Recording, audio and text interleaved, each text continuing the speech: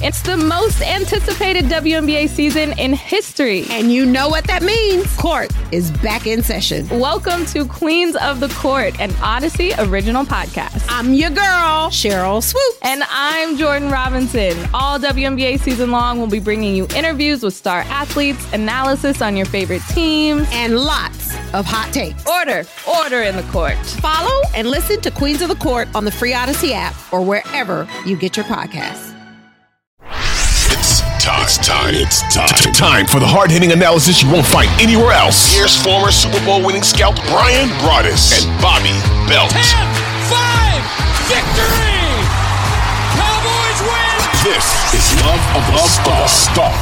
Welcome to the Love the Star podcast. I'm Bobby Belt, Dallas Cowboys insider for 105 Through the Fan in Dallas. Joined as always by former Super Bowl winning NFL scout Brian Broaddus. He is now the co-host of the G-Bag Nation 2 to 7 p.m. Central, Monday through Friday on 105 Through the Fan in Dallas. He's also the pre- and post-game co-host on the Dallas Cowboys Radio Network. He is the co-host of the Draft Show. You can find him anywhere and everywhere in the Cowboys podcasting, blogosphere, everywhere else. I don't know that there is a harder working man in the Dallas Cowboys coverage landscape than one Brian Broaddus. Brian, how you doing?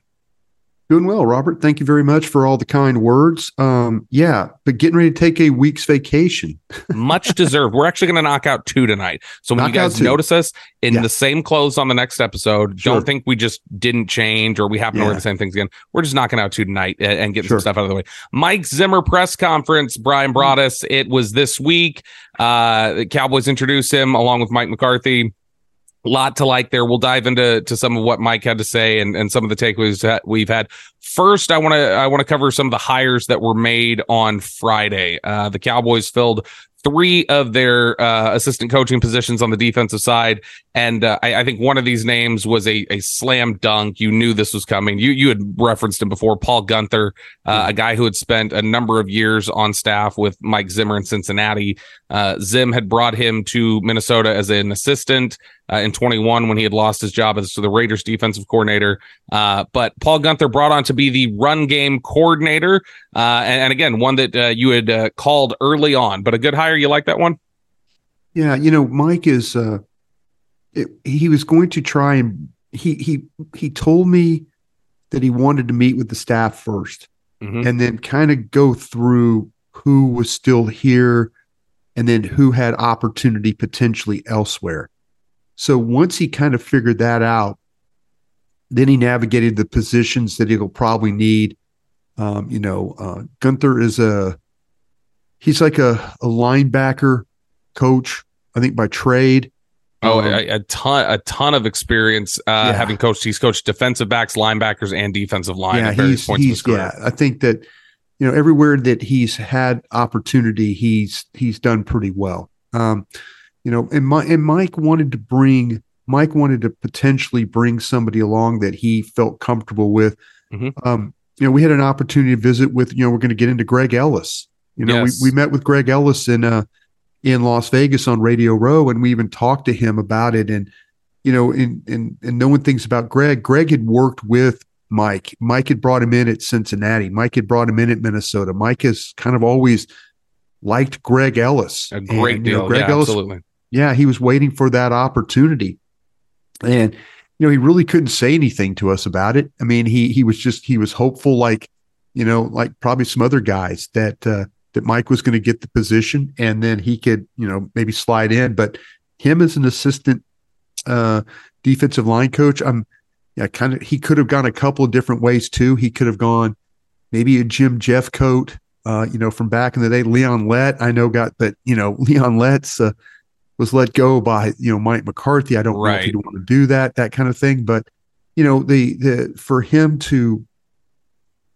to kind of get a couple of the guys that he really, really, really wanted, I think says a lot about the Cowboys, willingness to allow him to do that. I think it's important that coaches have the guys that are there to teach the scheme, and these 2 guys can teach the scheme. Yeah, you mentioned Greg Ellis there, so we'll just shift to him next on the hire because he was brought in as the assistant defensive line coach. We'll talk about the defensive line coach here in just a sec.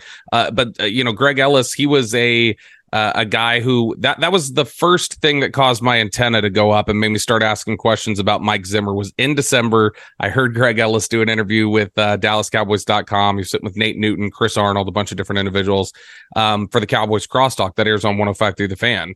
And Greg Ellis had mentioned, Mike Zimmer would like to get back into coaching. I know that Zim would like to be back at the NFL level. He's looking to get back in, yada, yada, yada.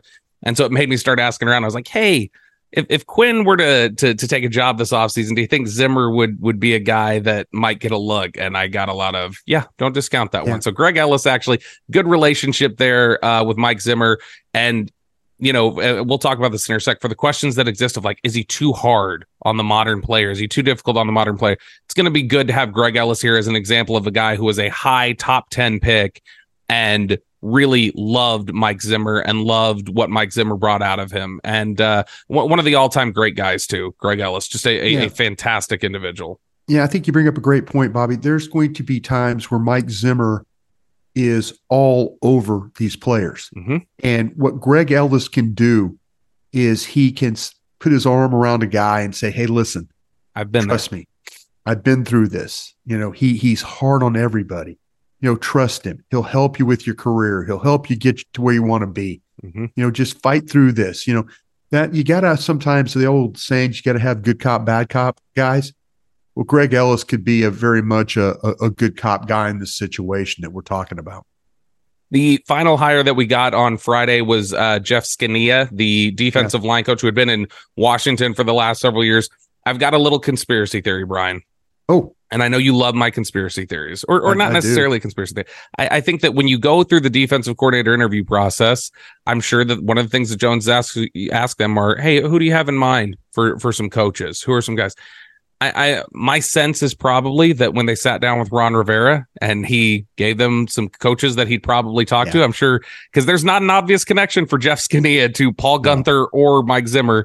So it makes me think maybe Ron Rivera in the interview gave them a bit of an idea. And they go ahead and get Jeff Scania, who is out of a job after the transition to Dan Quinn's staff, but has been with the Washington football team for several years, was with the 49ers as the defensive line coach for a few years before that, and a guy who spent a lot of time in the league, a 16, 17-year veteran in the NFL, most prominently with the Rams. But what are some thoughts on the Scania hire and what you've heard? Yeah, I reached out to some folks that I know with the Commanders, and I got a pretty good little thumbnail on Jeff. The first thing they said, he is a good guy, but he's intense, he's tough, he takes no excuses, understands the need to coach players individually to get the best from them. He doesn't like to be rebutted, doesn't try to overcoach. He wants his guys to work as a team in a system to play off each other. He gets pissed when they think they could do their own thing. So that was kind of a little bit of a thumbnail of your new defensive line coach. Ooh, okay. So that's interesting to me, Brian. When I hear it's good stuff. But when I hear that, when I hear gets pissed when guys try to do their own thing, need to adapt to coaching, right? I think there's a certain elite pass rusher here who that'll be a good test for to see. Had a good night at the Celebrity All-Star game. 37, just absolutely went nuts at the Celebrity All-Star game tonight. But look, I mean, I think that we see it at times with DeMarcus Lawrence. DeMarcus Lawrence reads things and kind of will read. No. You're talking about Lawrence. No. I'm not talking about Lawrence. But we'll see sometimes that DeMarcus will. I'm just trying to give an example of DeMarcus reads, reacts, adapts, sometimes breaks away from the initial plan because he's such a high IQ football player. He spots it and he pursues. Right. Micah Parsons, I think, at times has done that, and he has not seen it as well as DeMarcus Lawrence has, and it has burned them at times. So this will be a good test in discipline, I think, for that sort of thing. But it sounds like, from what we know about these guys, Paul Gunther, Greg Ellis just personally here, and then, what you're hearing about Jeff Scania, it sounds like, especially given how late in the game it is, that these are three pretty quality hires, in mid-February for the Cowboys to make. Yeah, I think and it's not a conspiracy theory. I think you're really on to something about, and let's give the Cowboys some credit for listening in the interview with Ron Rivera. Mm-hmm. Ron Rivera probably had a guy, okay, who do you want to bring? Who do you want in case we lose a defense? You know what? And Ron Rivera might have even called Mike Zimmer or called Will McClay or called, Stephen Jones and said, listen, I really appreciate you guys interviewing me, but if you could hire this guy, it'll be worth your time. Yeah, and another guy the Joneses are still close to is Jack Del Rio. Del Rio had coached with this guy for 4 years. I think you can find some of the connections. You can always find connections. The Joneses are going to kind of line some things up if they can. They're always going to ask people questions about either personnel, scheme. They're going to do their due diligence on those types of things. Now, the Cowboys historically, in the last several years, they've had passing game coordinators. Chris Richard, Joe Witt Jr. These are guys who have been passing game coordinators for them. They have not, I don't believe, had a defensive run game coordinator in quite a long time. They've got guys who specialize in it, but they've never had a guy with that title. Gunther takes that title.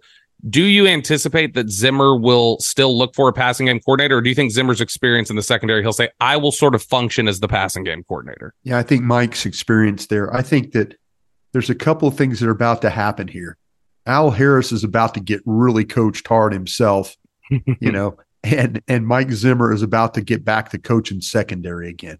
There's a couple of different ways of looking at this, and it reminds me so much of Nick Saban when he was at Alabama, how he coached the secondary, Bill Belichick, how he was always involved, in secondary play and stuff. So, these are the guys that, they feel comfortable doing that.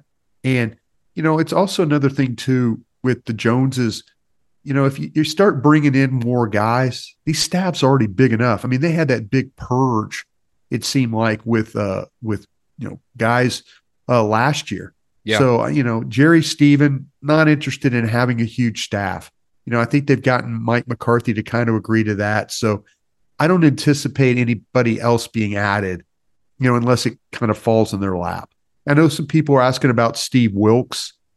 I don't think so. I mean, I didn't hear it. I shouldn't say that. Sure. Watch it show up that Steve Wilkes is coming in to help out with something, but I didn't get the feeling of talking to anybody that was a possibility right now.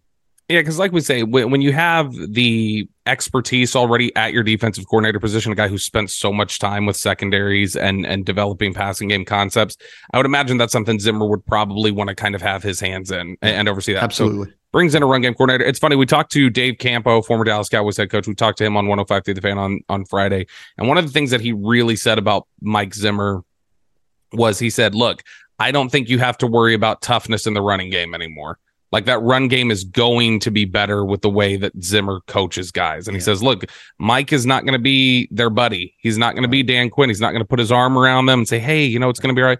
Mike's going to coach these guys tough, and you're going to quickly see who rises to the top, who can't handle it. Maybe they have to, adjust and say, hey, this is somebody who doesn't fit our culture anymore. But Mike Zimmer did have the press conference this week, talked a little bit about that, said, I know I've got the reputation of being maybe a little bit of a jerk. He said, but I think if you talk to guys that I've spent a lot of time with, guys I've coached, they will give you the correct endorsement. And the thing I loved that he said here, and I think the thing that is absolutely critical, specifically for Micah Parsons when we talk about this, Brian, is Mike Zimmer saying, I think great players want to be coached hard.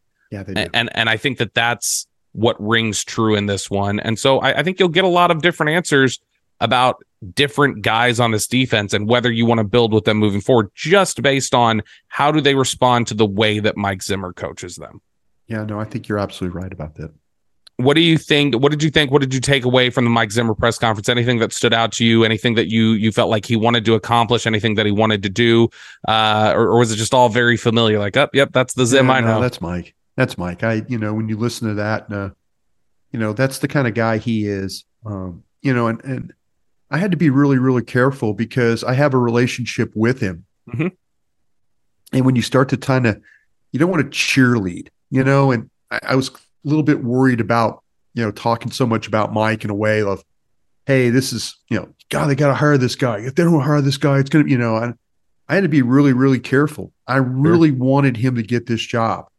And I've said something on 105.3 The Fan, Bobby, and heck, I don't even know if I said on the draft show. I might have said this morning with Vach Lombardi, who I was with. Shout out to Vach. He does great work. I can't remember what I say sometimes or who I say it with. This might be the hire that saves Mike McCarthy's job. Yeah. This might be the one. This might be the one. This might be the guy that gets you over the hump in the playoff game. This might be the guy that's not going to leave attention to detail unlooked at, or however you want to say it. He's going to have that thing buttoned up. He's going to find out who he can rely on. He's going to put those guys in position to make plays. Mike Zimmer's a guy, if you're not smart, if you bust, you make mistakes, he is not going to play you. Yeah. He's not. If you have communication problems, he's not going to play you. I don't care who you are. His defense is about being sound, and it's about being technique wise, everything buttoned up. And, it's left for no chance. It's no chances left out there. So he'll figure it out real fast. But I kind of feel like that this might have been something, Gavin Dawson on our show asked me today, he goes, do you want to see Mike McCarthy get fired? And I said, no, I don't want to see Mike McCarthy get fired because I'm a fan of Mike Zimmer, I'm a fan of Greg Ellis. They're going to rise and fall together. Yeah, that's, and Mike knows that. But see, that's the great thing about Mike. He'll take this challenge. It's kind of like watching the show Remember the Titans, when you got the two coaches, one's handling the defense, one's handling the offense, and Coach Boone and Coach Yost. Yeah, exactly. You worry about your end, I'll worry about my end. I think Mike Zimmer, he realizes the situation that not only Mike McCarthy's in, but this whole staff's in. That's what he realizes that. And, he realizes too that Jerry Jones is 81 years old. Mm-hmm. I don't mean to sound morbid but Jerry doesn't have that many more campaigns left. Yeah, look, Father Time's undefeated. That's just the undefeated. Truth. So to me, this was a major hire, and I give Mike McCarthy some credit for stepping up and allow it to happen. One more question here for you before we transition to another topic, another segment. You knowing Mike Zimmer, what years did you spend in Dallas, Brian? I was there from 99 through 2005. So you spent, essentially Zimmer's entire run as coordinator. I have a love-hate relationship with Mike. Which you've got a great understanding of who he is as a coach, the type of players that he coaches. Yeah. I'm curious for you because we talk about these things. When Bill Parcells got here to Dallas, Bill Parcells would have never in a million years dreamed that Datwin and Dexter Coakley would have become Bill Parcells guys, and they did. Never. And I'm sure you did know. Hey, Bill's going to get here. He's going to see these guys. He's going to know. He's going to find out about these guys that they're different. So knowing just what you've seen around the Cowboys organization, knowing Mike Zimmer the way you do, what are the guys on this defense right now that you think when Zimmer gets here, he's going to say, hey, that's one of my guys. Those are the type of guys that I love to coach.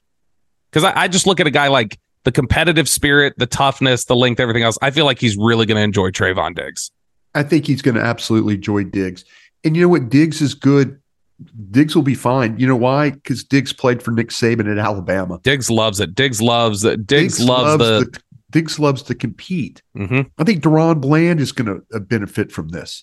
Yeah. I really, really do. I'll be interested to see what happens with Mozzie Smith. I'll be really, because, we got to figure that plan out. We got to figure out where's Mozzie Smith going to, you just can't draft a guy in the first round and be it late in the first round, probably second round grades. Yeah. But you can't draft a guy like that and just put him in the trash can. They've got to find a way to get him going or at least in a direction that they have a plan for him. But I think the secondary guys are going to love playing for Zim. I think if Gilmore comes back, I think he's going to love playing for Zim because he's been coached hard with Bill Belichick. Yeah. That's what he's familiar with that. And when we interviewed those guys, we interviewed Gilmore and we interviewed Cooks, you could tell in their face that they let an opportunity get away. Yeah. They really did. You could tell they were pained by the situation. So I could see Zim coming in and a guy like Bell, playing safety. Bell might not be the prototypical guy, but you know what Bell is? Bell's smart.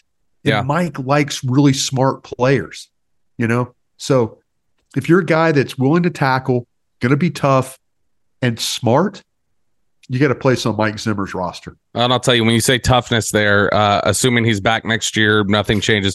Donovan Wilson, I would anticipate, is a guy that he's going to enjoy coaching with, just the way that he plays with kind of a hitch mentality. Assignment sound, though, got to be assignment sound. Absolutely. Can't be letting things go during a game. That's going to be a big part of it. And you mentioned Mozzie Smith there. That's a great setup for our next topic, Brian. And before we go on to the next topic, I'd like to remind you guys that this is the Love of the Star podcast. It is an Odyssey podcast. You can find it on the Odyssey app or wherever you get your podcasts. What up, y'all? It's your boy Danny Green, 3-time NBA champ. You either rooted for me or rooted against me. Join myself and my co-host Harrison Sanford on the Inside the Green Room podcast. It's a podcast that brings you never-before-told tales from the locker room to candid interviews with basketball legends to breakdowns of what's happening in the NBA right now. Whether you're a diehard fan or casual about your hoops, this podcast brings you the game like never before. Follow Inside the Green Room on the Odyssey app or wherever you get your podcasts. Hey, Rob Bradford here. I have set out on a mission with my good friends at FanDuel to prove what I have known for some time. Baseball isn't boring. Now I have a daily podcast to prove it with some of the most notable people in the baseball world, screaming baseball isn't boring from the mountaintops, or at least agreeing to come on our show. Players, managers, GMs, and yes, even the commissioner of baseball, Rob Manfred. It has been a constant wave of baseball's most powerful voices. So join the revolution. Subscribe and soak in Baseball Isn't Boring. Listen on your Odyssey app or wherever you get your podcast. You'll be glad you did. All right, Brian. So I've been wanting to touch on this subject for a little while. You remember last year on the draft show, we did the topic of draft icks. And it was the question of like, what's the thing you just like is off-putting when you see it on tape, when you see certain things. And Clappers. It was like the clapper or the like, you know, I know Chris Beam over at DallasCowboys.com has always said the tape guy or the like training room guy who he's got to have every wristband and every taped up thing. Zach Wolchuk said he hates the guy who's the pile on the jump on the pile at the end of a tackle to look like he gets on it. Yeah. So similarly, we're going to talk about some things that maybe Cowboys fans have some PTSD about, and some things that they need to not over, they need to maybe get over and just see the player for who the player is without getting into specific players, but also some things that maybe we say, hey, this is shown not to work out for the Dallas Cowboys, and maybe they need to reconsider the way they approach this. So when you follow Mozzie Smith, Luke Schoonmaker, tough rookie years for those guys. You've got the Taco Charlton issue. Right. I don't know if the Cowboys can pick a Michigan player this year without people freaking out about it. Fair or not, I don't know that they're going to be able to do that without people just losing their minds and go, no more Michigan players. For years, it was Penn State running backs in the NFL. No Penn State running backs. Don't ever draft them. Mississippi State defensive tackles back in the day, too. Jeff Tedford quarterbacks for years was another one. So when you look at this, Brian, what are some things that just personally you have some reservations about when you enter the draft and say, hey, I got to look past this bias. I've got this bias here, because I think Cowboys fans are going to have a bias against Michigan players this year. So what's something that you feel you need to work past and look past? And what are some things that the Cowboys actually need to say, hey, maybe we need to look at this differently. Maybe we don't take a running back in the top 5. Maybe we don't do these things. What are some approaches that you think the Cowboys need to reconsider this spring? You know what, the one that always gets me, and for years, I kind of bought into it. I kind of said, you know what? Okay, makes sense. Yeah, write it down, take the note, talk about it at, when we get on shows and stuff. Mm-hmm. But I about had enough with the guy that has position flex. Yeah. I've had enough of the position flex guy. Jack of all trades, master of none. He could play tackle. You could put him at guard. Heck, if you had to, you could even put him at center. I don't know. No, I'm drafting this guy to play tackle. I'm drafting this guy to play guard. If he's a center, put him at center and leave him at center. Don't play him at guard. And I get it sometimes, but it just kills me when I saw the career of Crawford, Tyron Crawford. Mm-hmm. Excuse me just a second here. Yeah, do what you got to do. Tyron Crawford. I'm struggling here with my health right now. I'm sorry. We all are. I got the sinus infection too. It's going around, Brian. It's going around. But the thing with Tyron Crawford, and I look at it and I go, damn, was he a 3? Was he an end? He got paid like he was a big time 3. It was I think his whole career got wrecked. Injury hurt him. but they couldn't find a spot where they just wanted to leave him, they couldn't. And I just kind of feel like there's guys, Bob, you're really good with names. I can't remember what I had for lunch. What's the kid's name that we drafted from Tulsa? That was the set. Reggie Robinson. Reggie Robinson. There you go. Mm-hmm. He's a safety. He's a corner. And we're starting to see it now with some of the players they currently have. Yeah. They're trying to figure out McQualmu. What is he? Instead of just going ahead and playing a kid at a spot and letting him grow, letting him be that guy, that bothers me. When someone says, well, he's going to position flex, I immediately say, I don't want the guy. Yeah, I really don't. Done. And there's plenty of guys in this draft that do, like Barton, the kid at Duke.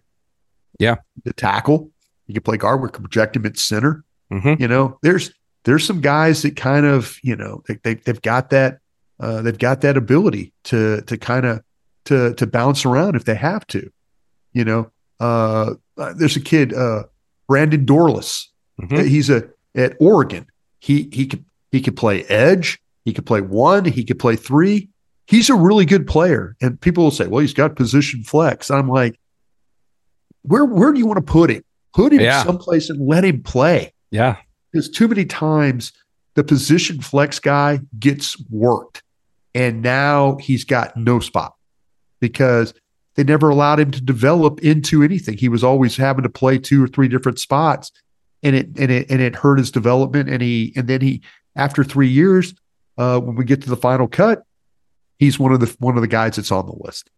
I'll tell you the one for me, and I think you have a good answer. The position flex guy has been a problem for them in the past. Like I've always said, I don't know that Jalen Ramsey becomes Jalen Ramsey here. They thought he was a safety, Bobby. They thought he was a safety. I don't know that he was a safety. They had so much trouble figuring out Byron Jones for so long. You mentioned Reggie Robinson. Yes, they're right now trying to figure out: are we gonna keep Tyler Smith at guard? Are we gonna do tackle? What do we want to do here? There's always these sorts of questions. So I think that's a good answer. I'll tell you the one, and it's one that I've determined don't do it anymore. I'd rather you not, and I understand why they do it, why they look at the value. I'm tired of the Blue Star special.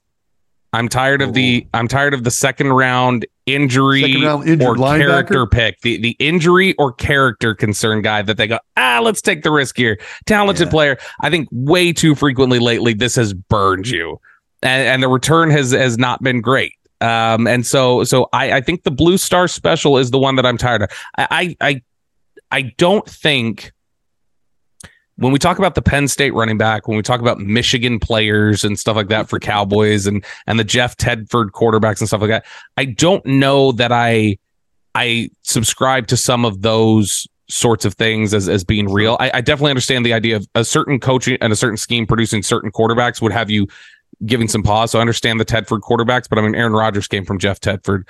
And so, but the one that I'll say in regards to the Michigan subject, Brian, have you noticed that over the course of the last decade, most Michigan players that come out are slow off the ball?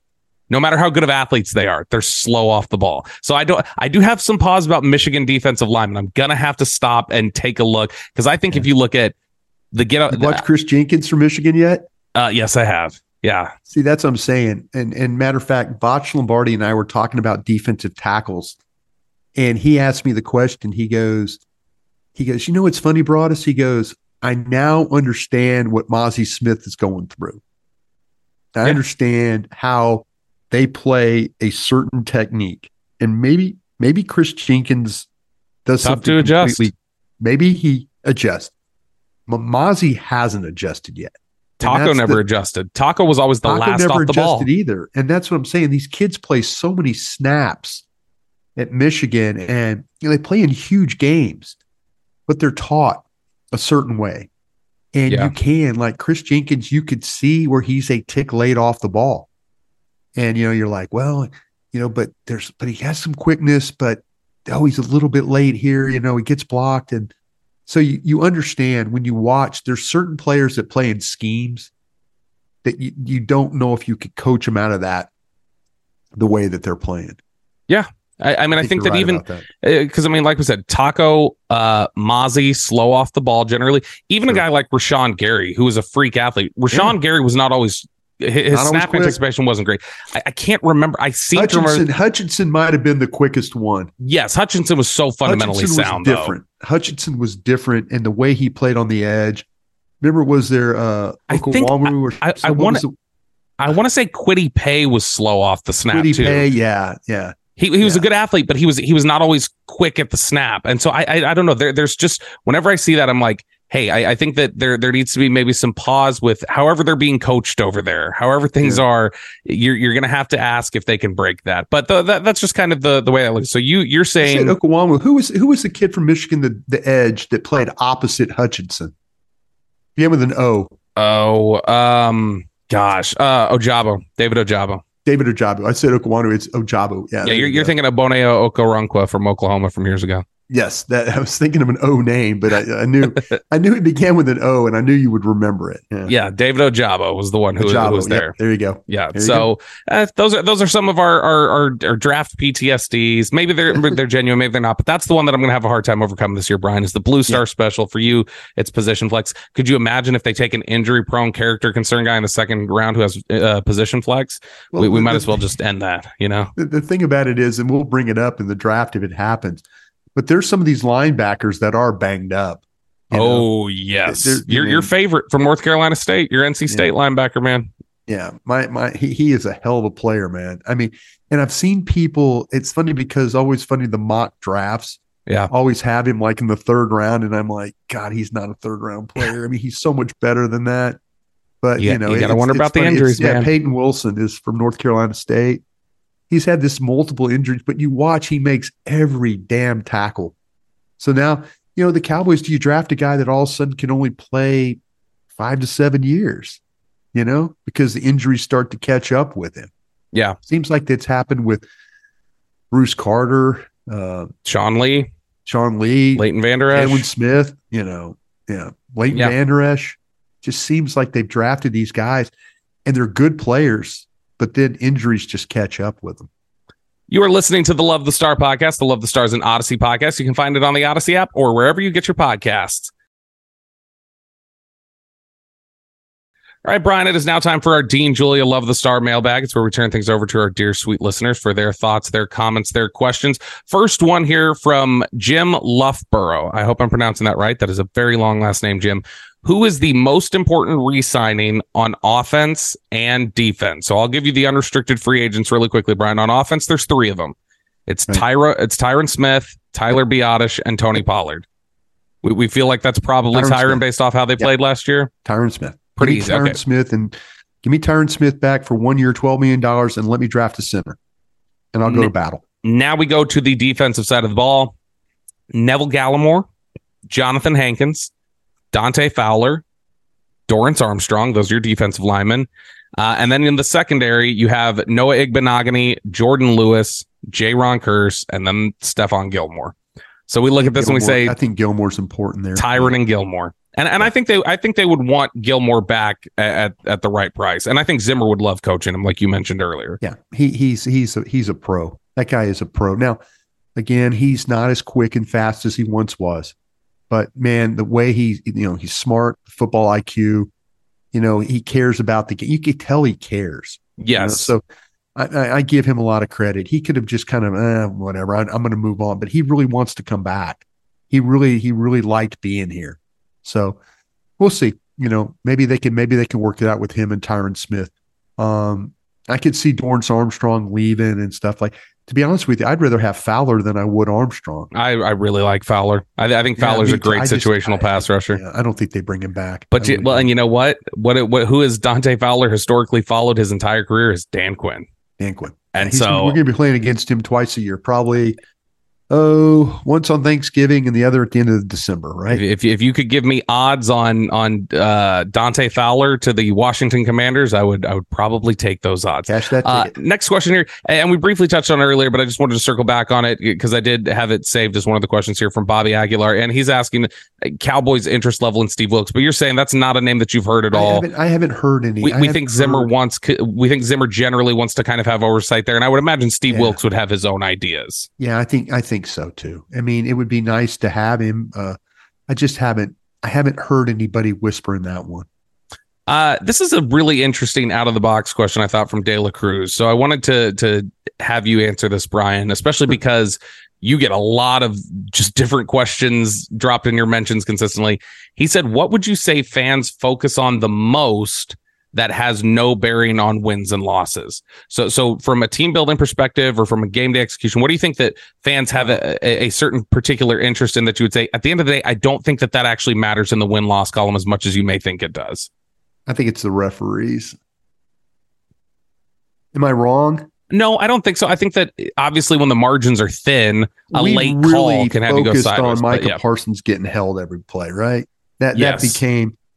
See, when you, and this is no slam at fans, and a lot of fans educate themselves. A lot of fans buy the NFL package and the NFL.com and look at the All 22 and they kind of get their own ideas. And I appreciate those fans. I appreciate all fans. Some of them take it to a whole nother level, but I think fans, the lazy take to me is always pointing the fingers at the officials. Do they do a poor job at times? Yes. Do they do a good job at times? Yes, they do. I mean, we saw a Super Bowl I thought was very well officiated the other day. Yeah. And so to me, I'm okay with, sometimes how it goes, but I think we make way, way too much. And I know I talk about the officials and the calls they make every week.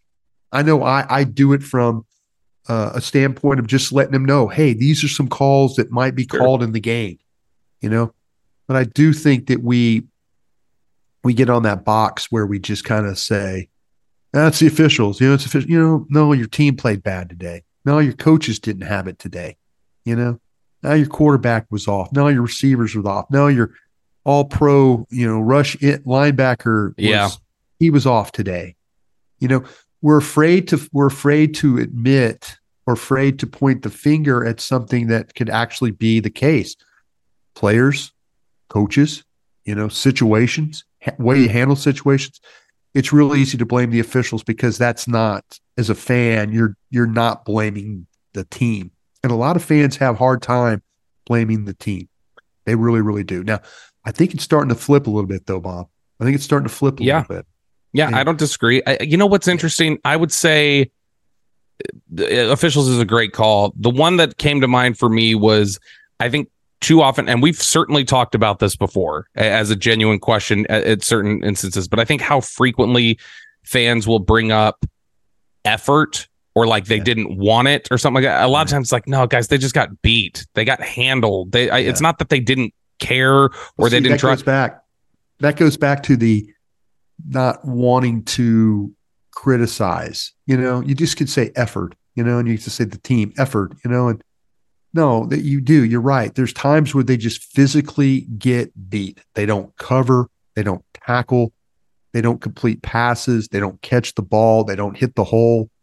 It's easy to kind of, you can, like I say, effort, referees, you can just throw a blanket over that and you're just kind of like covering a lot of things. Yeah, absolutely. And I think that I also think that it's far too easy to look back at, first half things that occur or individual plays in the first half. It's like, man, so much football happens after that. And there's so much, it's such a butterfly question that I think when you go, man, if it wasn't for that fumble in the second quarter, we win that game. It's like, I think that so much happens in between there. It's hard to pin things on just one play because of how intricate everything is. But I think that's a really great question from De La Cruz there and an interesting one. All right. We'll close with this question here, Brian. Since we've been talking about coaching staff, it's mainly been on the defense side. Any talk or speculation of Mike Solari retiring or being replaced? I know y'all had mentioned something about James Campen potentially being a candidate. That's from Derek.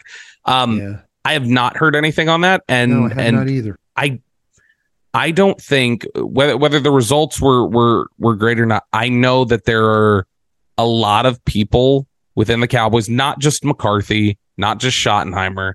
I know there's a lot of people within the building who think Mike Solari does a good job. And who think that he he has done specifically, I've heard several people, I know you hate position flex, Brian, but I know there are several people who have praised the way that he goes about cross training. That his cross training is different from their experience in the past with other offensive line coaches. So I don't know that they'd be so quick to do that. And also, I think they feel like they've already got sort of an assistant offensive line coach there, two of them in Blasco, and then Lunda Wells, who they think highly of. And so I think that they feel like Lunda Wells could have got the offensive line coaching job with the Commanders. Yeah, Cowboys blocked that. There's people in the building who'll tell you that Lunda Wells might be a better offensive line coach than he's a tight ends coach. Yeah. And I mean, I think he's a fantastic tight ends coach. And so, I mean, that's you've got kind of a three-headed monster there with Lunda Wells and Blasco and Solari that I think they feel like they're generally pretty covered. But it's at least an interesting question to ask. All right, that does it for us here today on the Love the Star podcast. Thank you so much once again for joining us. Brian, we've got one episode coming next week. We're about to finish up, record that one. But hopefully no major news breaks over the next weekend. Hopefully we don't, have Steve Wilkes come in here or James Campen. We can't handle that, you guys. We've got to give Brian a breather and a break before he's off to surprise Arizona for Ranger spring training, before I'm off to Indy for combine. There's a lot going on here. You want to flip spots? Why don't you just come with me? We won't tell anybody. We won't tell anybody, Brian. You don't know how much I love the combine. You know what I think I'm going to do too? It'd be your favorite. I don't think I'm doing the plane. I think I'm doing the road trip to Indy. I think I'm doing the car ride. In a heartbeat. I know. It's 11 hours. It's 12. 11. I looked it up. 12? Yep, 12 from where I'm at. So, but we're drive to the Indy 500. I know the route. I can't wait. I can't wait to get out there to Indy. I can't wait to hear all these updates, and we'll have those updates for you guys when we return. But for Brian Broaddus, I'm Bobby Belt. Thank you so much for joining us.